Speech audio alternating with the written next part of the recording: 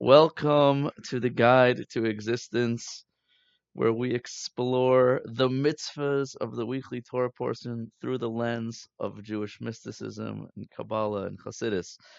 And as always, I'm your host, Gabriel Haran, and I'm very excited to share with you one of my favorite ideas in the Torah, and that is the mitzvah of what's called Sefiras HaOmer, literally the counting of the Omer, and that is a mitzvah that is happening right now in the Jewish calendar. And it happens to be that we learn about this mitzvah in this week's Torah portion. So let's begin by looking at the parsha, and I'll read to you exactly the mitzvah, and then let's try to get a deeper idea about it. Okay, so it says in this week's parsha is Parshas Emor. It says as follows, that when you come to the land that I'm going to give you, there's a mitzvah right after Passover to bring something called an Omer, which is a measurement of wheat, to the temple. And this is the first wheat of the season. So basically, right, so Passover is the springtime holiday, and then everything starts to grow. And then the you're not allowed to eat the new wheat until the day after the first night of Passover, the first day of Passover. This wheat was cut and brought to the temple as an offering, and then you're allowed to eat the new wheat. And the Torah continues, and it says, "Usfartam lechem memachras haShabbos," and you should count for yourselves the day after Shabbos. And this word Shabbos is the source of tremendous tension throughout these centuries, and I'll explain to you why in a second. So you should count for yourself after Shabbos, from the day that you bring the Omer, 7 weeks, 7 full weeks they should be, until after the 7th Shabbos.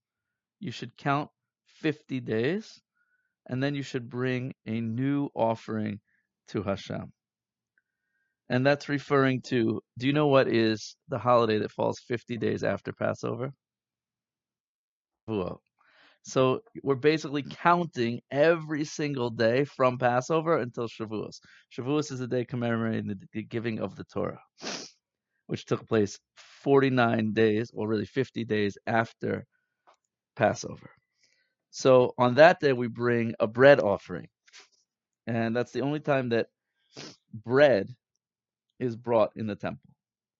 So now, that is the mitzvah of Sefiras HaOmer. We no longer bring these wheat offerings or the bread offerings in the temple, but what we still do is we still count every day from Passover until Shavuos.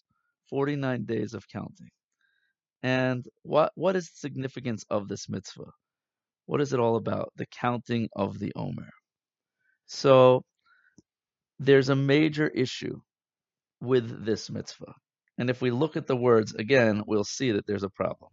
It says, count for yourselves from the day after the Shabbos, from the day that you bring the Omer offering. And we know, according to Jewish law, according to the oral tradition, that that is referring to Passover. The day of Passover is the day that the Omer offering was brought to the temple. But there's a big issue, is that the Torah doesn't say the day after. What would we expect the Torah to say? Start counting the day after Passover, right? The first day of Passover. But what does it say? Count for yourselves the day after Shabbat, Shabbos. What does that mean? Is it Passover or is it Shabbos? So there was a group of Jews back in the day known as Saddukim, or in English, Sadducees, who denied the oral tradition. They denied that there was ever a rabbinic tradition of how to understand the Torah that was passed down from Moses, and instead they took the Torah at face value. And they made trouble for the, so to speak, religious Orthodox Jews, traditional Jews of the time, because they used to at every turn try to prove that they were right and that we were wrong. So We have a lot of customs today because of the Sadukim. Okay, I'll share with you a few of the customs that we have. The Torah says that on Shabbos you're not allowed to light a fire.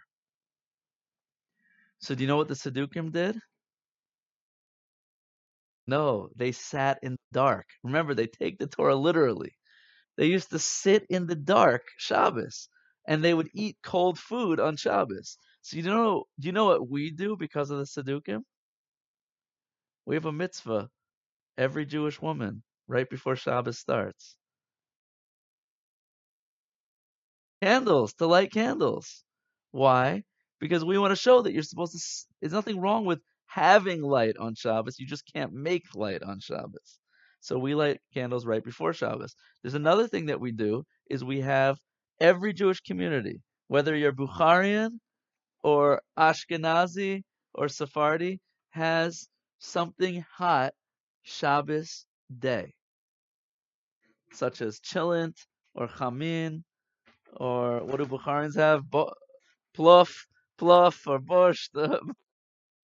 Okay, also, what is that? Okay, that makes sense. Sephardim have something similar to that. Many Sephardim have like barley and no potatoes, just no beans or potatoes, just barley and meat, same type of thing. Okay, so why do we do that? Again, to show the tzaddukim that they're wrong. You're allowed to have hot food on Shabbos. You just can't cook it on Shabbos. Okay, so what did the tzaddukim say this mitzvah meant? They said it meant you have to start counting after Shabbos, regardless of when Passover falls out. If Passover falls out on a Monday or a Tuesday or a Wednesday, you don't start counting until Saturday night. And in order to try to get their rules passed, to make things their way, they used to mess up the Jewish calendar. They try their best to mess up the Jewish calendar. Let me explain something. Did you know that in America, how many days of Passover do we keep? 8. Okay, how many days of Sukkot do we keep? 9. How many days of Shavuos do we keep? 2. What's with this? Because biblically, Passover is 7 days, Sukkot is 8 days, and Shavuos is only 1 day. Right? Why do we keep an extra day for all the holidays? Not in the Holy Land, so what? Why should that affect when we keep the holidays? Okay, so you're gonna find out right now. So the moon, Jewish calendar is fixed according to the moon. When we see the moon, that determines when the new month happens. Are you familiar with that concept? Okay, so the moon has to be sighted in Jerusalem by witnesses who then have to go to the court and declare that they saw the moon, and then they sanctify the month. Why is it necessary for the month to be seen by witnesses, cited by witnesses? Because the lunar cycle, a month, right? The moon orbits around the Earth. How long does it take for the moon to complete a full cycle around the Earth? Approximately 29 and a half days. That means that the new moon can be sighted on the 30th day, but it's very hard to sight the new moon because it only appears as a sliver right above the western horizon immediately after sunset. So there's only a short window of time that the new moon can be sighted on the 30th day. So therefore, the month can either be 30 days or it can be 31 days, depending on when the moon is sighted. Because sometimes you won't see it on the first day, then you'll see it automatically. If the moon wasn't sighted on the first day, then automatically the next day becomes Rosh Chodesh, the new month. So Rosh Chodesh can either happen on the 30th day or the 31st day. Every Jewish month is either 29 days long or 30 days long, depending on when Rosh Chodesh takes place. So because of that, because the sighting of the moon has to take place in Jerusalem, what happens if you live in Sfat in northern Israel? Have you been to Israel? So you go to Sfat, beautiful mountain city in the north of Israel. So if you live in Sfat, how do you know when Passover is, or when Rosh Chodesh is. Rosh Chodesh is not so important because it doesn't affect you, but Passover is really important. So how are you going to find out when Passover is? So they didn't have internet, they didn't have phones.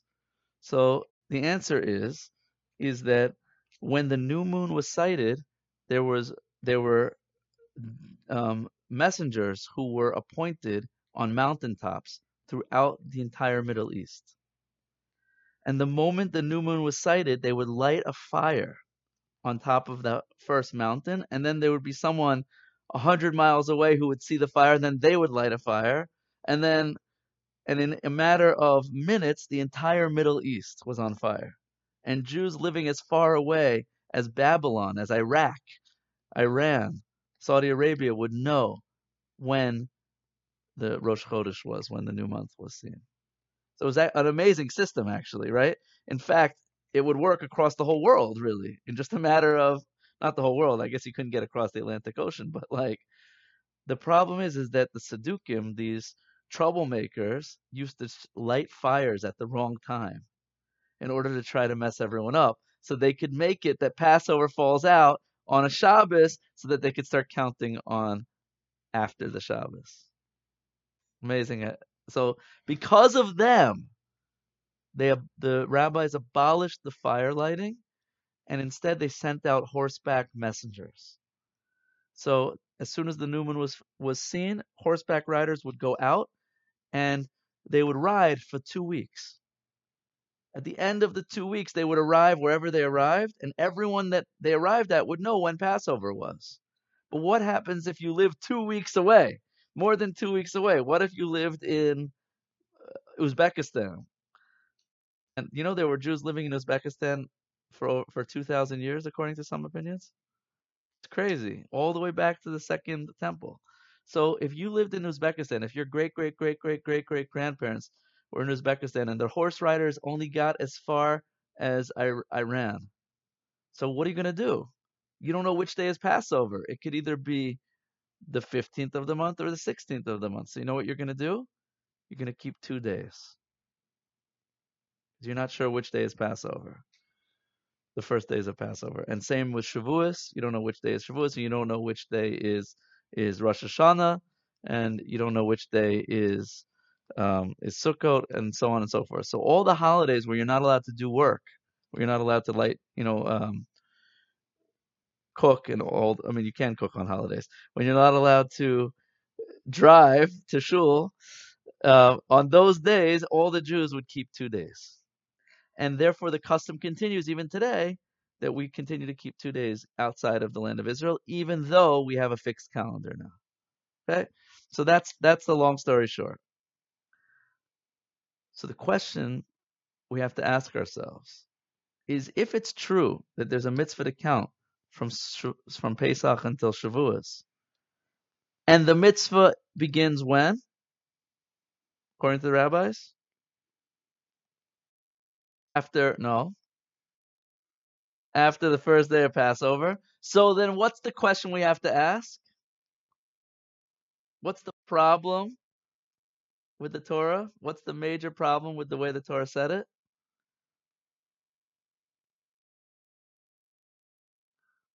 Okay, that's another question. Why do we count all together? But question with the language of the Torah. If the Torah wanted you to count after Passover, what should the Torah have said? Count for yourselves 49 days the day after Passover. Why did the Torah say the day after Shabbat if it didn't mean Shabbat? That's the question. Who makes more sense, the rabbis or the Sadducees? Not really. It doesn't make sense, does it? The rabbis say it means Passover, but the Torah didn't say Passover. The Torah said Shabbos. So why in the world does the Torah call Passover Shabbos? You have an idea? No clue. Me neither. All right. Have a nice night. Okay. Let's here's an idea that I'll share. And I believe this teaches us the foundation of what the mitzvah of Sefiras HaOmer is all about. So there are two different levels of holidays in the Jewish calendar. One is called Shabbos, and the other is called Yom Tov, holidays. And according to Kabbalah, according to Jewish mysticism, they're opposite energies. Shabbos is a holiday which is called an arousal from above. In Aramaic, it's called Isarusa de La'ela, an awakening from above. And holidays are called something called an Isarusa de Lasata, an awakening from below. What does that mean? On Shabbos, we receive something called an extra soul. We receive a higher level of spirituality on Shabbos. We receive a deeper connection to our true self and a deeper connection to God. What do we have to do to receive that on Shabbos? How do you receive the connection of Shabbos?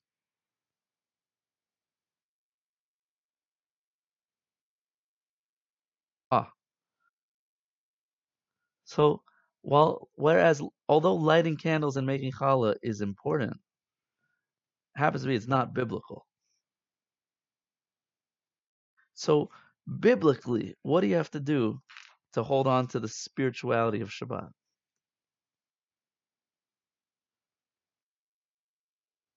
Have a dinner. Okay, we do have a dinner, but again, biblically, it's not again. Yes, it could. There's to rest. To rest. It's a day of rest. And how do you rest? Biblically, not doing well. Doing some things. You can eat. You can sing. You can walk to shul. Not doing what? Not being on your phone. That is what the Torah wants us to do. To turn off our phone, 100%.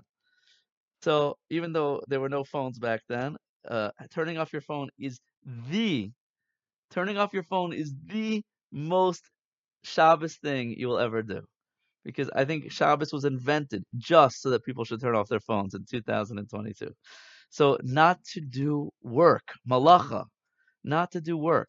And the Torah defines work as creative actions that change the world, and that's for another time.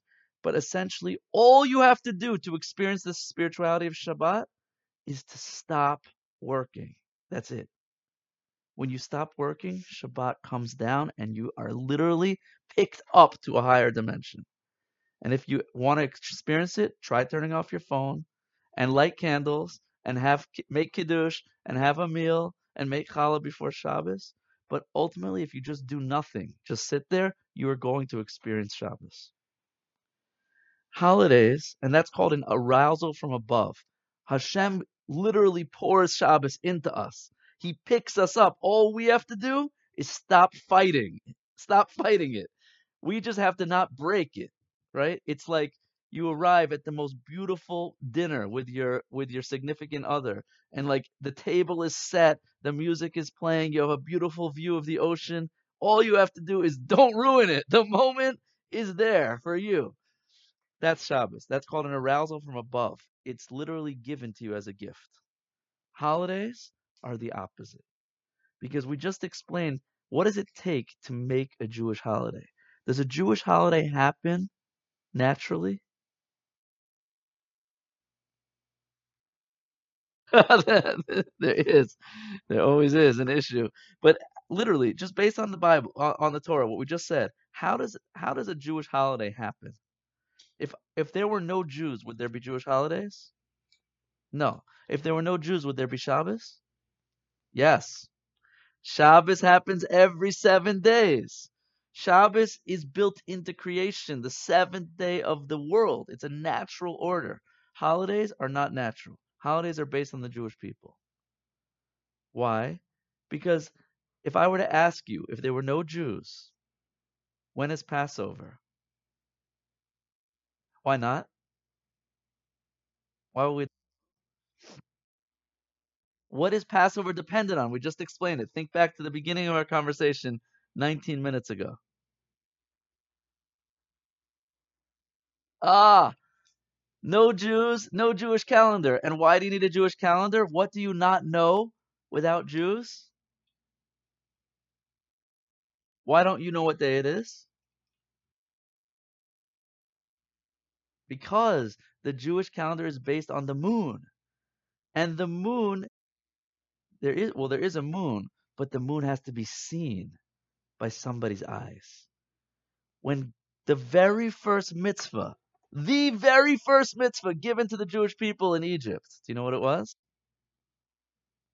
Sanctifying the moon, declaring the new months. Essentially, what God said to the Jewish people in Egypt is, from now on, you are my partners in time. You are my partners in creating the world. And he literally gave us the ability to sanctify time. It's not something that happens on a clock or on a fixed calendar. It's something that you need to be participants with me in literally seeing the moon and declaring the new month. So without a new month, there is no Jewish holidays. Without Jews, there are no Jewish holidays. There is no Passover because the month doesn't happen unless somebody declares it. So nowadays, you're right, we do have a fixed calendar, but that's not the ideal. The ideal is when all the Jews are living back in the land of Israel, we will once again have a temple and we will declare the new moon with our own eyes and with our own mouths. So, Jewish holidays are completely dependent on us doing something, on making Kiddush, on us sanctifying the holiday. Otherwise, it wouldn't happen. And therefore, the energy of holidays is called an awakening from below. We have to do something. It doesn't come down naturally from heaven and just pour into us. We have to actually work on ourselves. We have to do an action down here that then brings the spirituality. Okay? So now we can understand an amazing thing. There's a debate, I've talked about this many times in the past for those of you listening. There's a debate amongst the commentaries about if there's an extra soul on holidays. There's something called Neshama Yasera, which is an extra soul that comes down on Shabbat. And this extra soul is a deeper connection to yourself, a more tangible spirituality that's felt within your body, that enables you to connect through food to God in a deeper way that you couldn't normally do. It's a more profound experience of yourself and of your soul. That exists on Shabbos. And the Talmud teaches us an interesting thing. The Talmud says, how do we know that you get an extra soul on Shabbos? The Talmud says a very interesting thing. It says, because the Torah says that God created the heavens and the earth on 6 days, and on the seventh, Shabbos v'nafash. On the seventh, he rested and was refreshed. And the word v'nafash is related to the word soul. And the Talmud says an interesting thing. The Talmud says, it makes a play on words. Shabbos v'nafash, which means literally he rested and was souled or was refreshed, connected to his soul.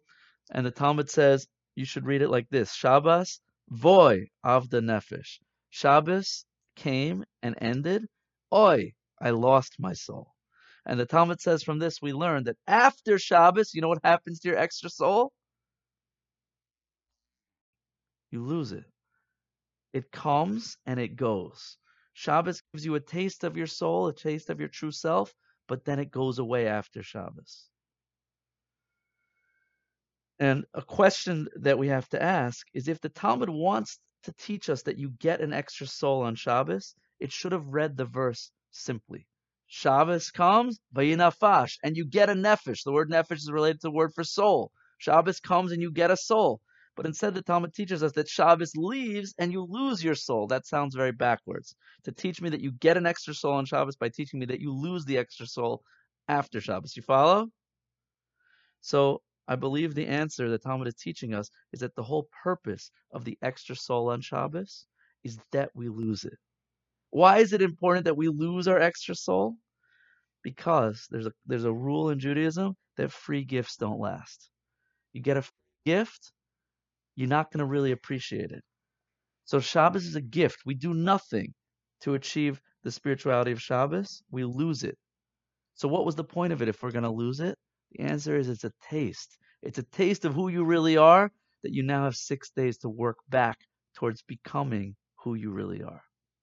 So that next Shabbos begins where last Shabbos ended. If every Shabbos you get a little more connected to yourself, and then you spend the next 6 days earning it, working towards it, becoming who you really are, then the week after you're on an even higher level of self. That's why the Talmud says, if only every Jew would keep 2 Shabboses, not 1, but 2, then immediately the world would be redeemed. Because it takes 1 Shabbos to taste who you really are, and then it takes another Shabbos to be who you really are. That's the message of Shabbos. So I'll just give you an example from real life. You ever experience beginner's luck? You ever start a new class and it's like fun and easy, amazing? You get a new roommate, you're like, oh, this is awesome, everything's going great. Or love at first sight, new boyfriend, new girlfriend, suddenly everything's amazing. How long does that last? Not long. It's like a day later, a week later, a month later, a year later. This was not what it used to be. It's no longer fun. It's no longer easy. It's no longer romantic. We lost the infatuation. And many people at that point throw away the relationship. Say the Kabbalists, that's a mistake. Because if the relationship was chosen for the right reasons and it's the right type of person, then when you lose the spark, that's really a message that now the relationship's beginning. Because until now, it was easy. It was a free gift. You didn't have to work for it. It was infatuation. As soon as you lose the infatuation, as soon as you lose the beginner's luck, now it's your turn to earn the relationship. Now it's your turn to do the work and make it real. That's when love begins, is when you don't feel it and you do it anyway. Because now it's a commitment. It's not based on how fun and easy and enjoyable it is. Now it's based on that I'm actually committed to this relationship or this job or this experience. So that's the message of Shabbos. Shabbos is teaching you that you get a free gift on Shabbos to teach you what you now have to work for. Okay? So the question asked by the Talmudic commentaries is there an extra soul on holidays? Do we get an extra soul on holidays? And there are a couple of different answers to this question. Some say no, we do not get an extra soul on holidays, but others say yes, we do. We do get an extra soul on holidays, but the extra soul we get on holidays is very different than the extra soul we get on Shabbos. Remember, the extra soul on Shabbos is a free gift, and therefore it doesn't last. But holidays we have to work for. Remember, we have to do something to bring the holiday. We have to declare the new moon. We have to sanctify it. And therefore, since holidays come about because of our actions, it's not a free gift. And the extra soul from holidays lasts forever. That means that the spirituality that you achieve on a Jewish holiday is yours to keep. It doesn't go anywhere. So, going back to our original question, why is Passover called Shabbos? The answer, I believe, is that on Passover, the Talmud tells us the Jewish people were not worthy of coming out of Egypt. Talmud says that at the splitting of the sea, the angels came to God and they said, why are you allowing these ones to pass, the Jews, and why are you making these ones drown, the Egyptians? These worship idolatry, and these also worship idolatry. The Jews were also idolaters. We were on a very low spiritual level. The Talmud tells us we were on the 49th level of impurity. There are 50 levels of spirituality, and corresponding to that, there are 50 levels of impurity in this world. The Jews were on the second to lowest level. They were on the 49th level. Had they waited one more day, they would never have been able to come out of Egypt. So God took us out not because we earned it. It was a free gift. On Pesach, on the night of Passover, we were lifted up to the 50th level of spirituality. And then right after the splitting of the sea, we were dropped in the desert. We were dropped in the desert. We lost that connection. We lost that incredible inspiration of Passover. And what do we have to do now? Now we have to walk to Mount Sinai. We have to walk to receive the Torah 49 days in the desert. And what does that symbolize? That we have to begin to work on ourselves. We have to earn that spirituality one day at a time so that when we finally get to Mount Sinai, we'll have now achieved the 50th level of spirituality. 50th day, the Torah comes down. Now we earned it. It's ours to keep. Get the idea? So Passover, even today, on the night of Passover, the the holy books explain that we have the ability to tap into spirituality that is much higher than our level. Do you know what the word Pesach means? Pesach? In Hebrew, it means to jump up. That God jumped over the houses of the Jewish people.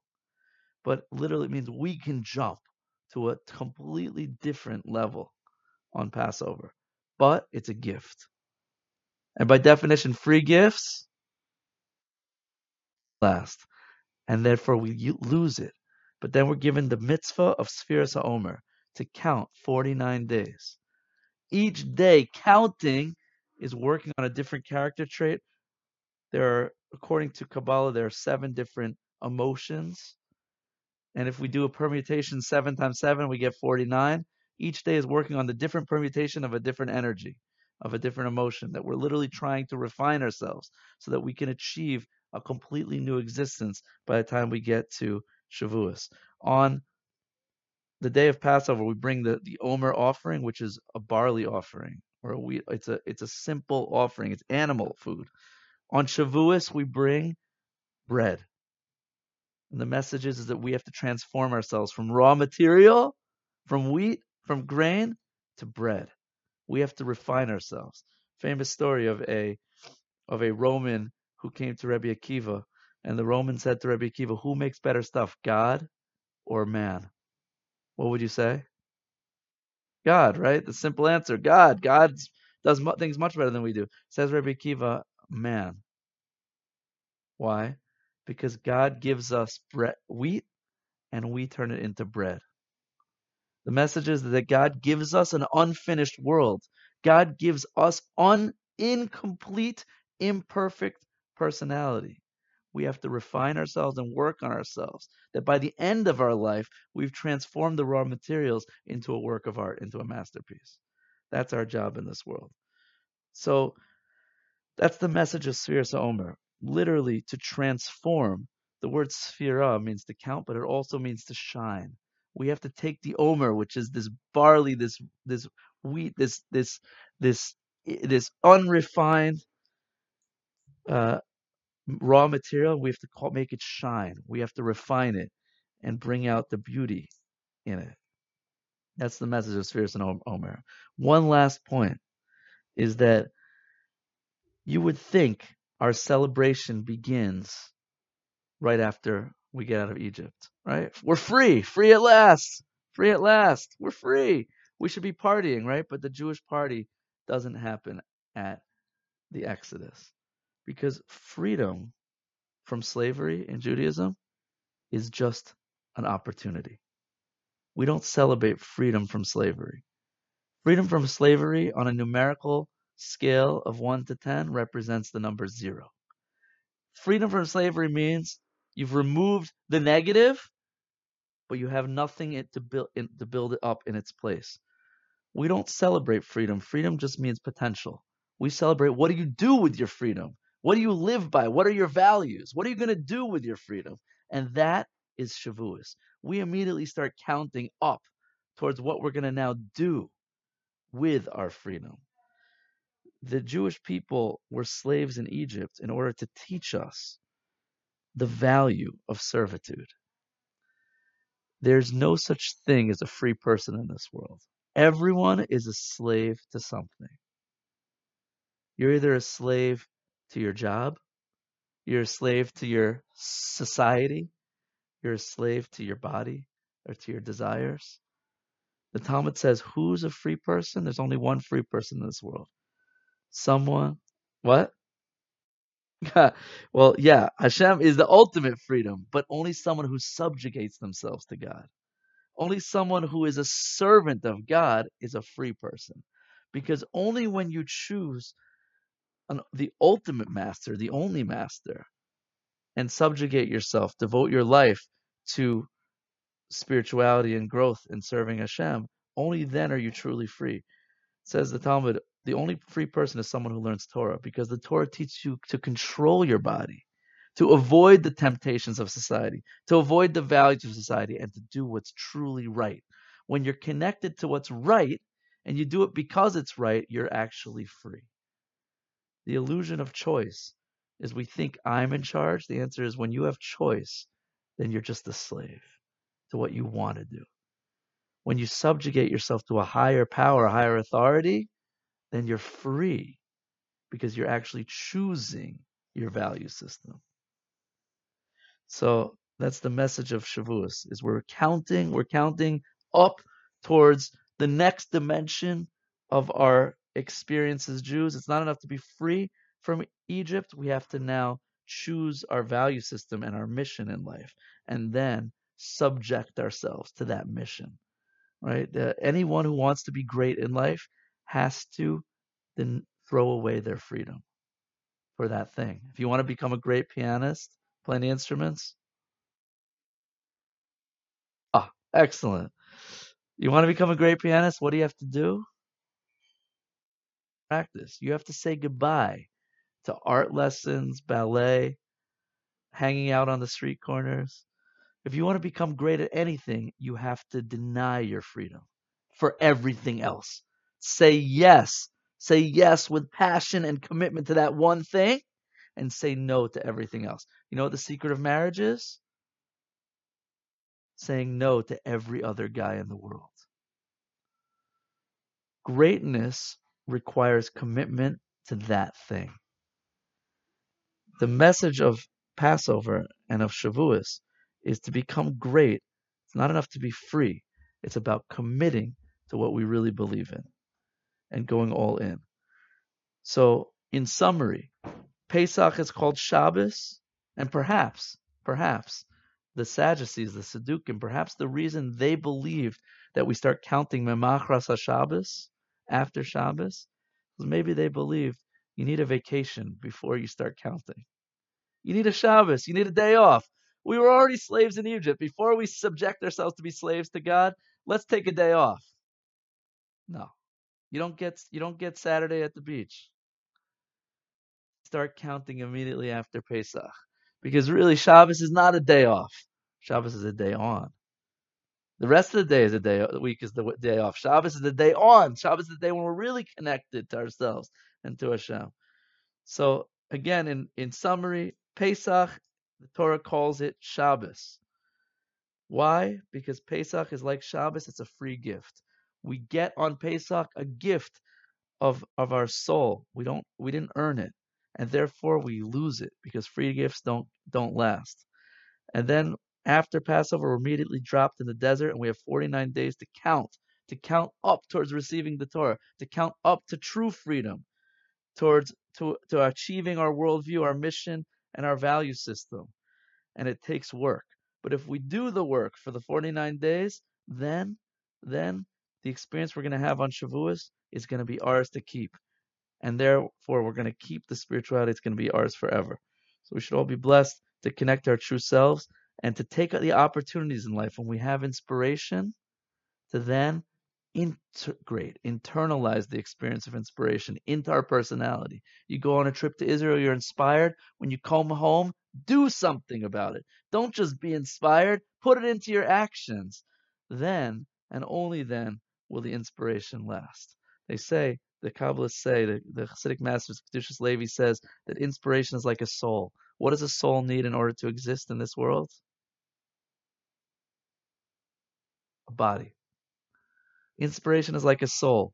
If you want your inspiration to last, you have to put it into your actions. You have to put it into a body. Small, consistent actions are what last. Got it, Jaylene? When you put your inspiration into actions, you internalize and you integrate. So then the inspiration lasts forever. And we should all be blessed to be not eternally inspired, although that's good. But more importantly than being inspired is we should be on a consistent trajectory of growth. Inspiration is like a high, and what follows every high? A low. We don't want highs and lows. We want constant, steady growth. And that takes taking the natural inspirations of life and internalizing them, and then being ready for the next inspiration when it comes so that you can grab onto it. It's the problem, by the way. I have a whole class on drugs, which is the problem with drugs, that drugs pick you up too high. It's an artificial high, and it's impossible to integrate that into your personality. So we believe in natural highs, and just be ready for them when they come and use them to transform your personality, and then the high can potentially last forever.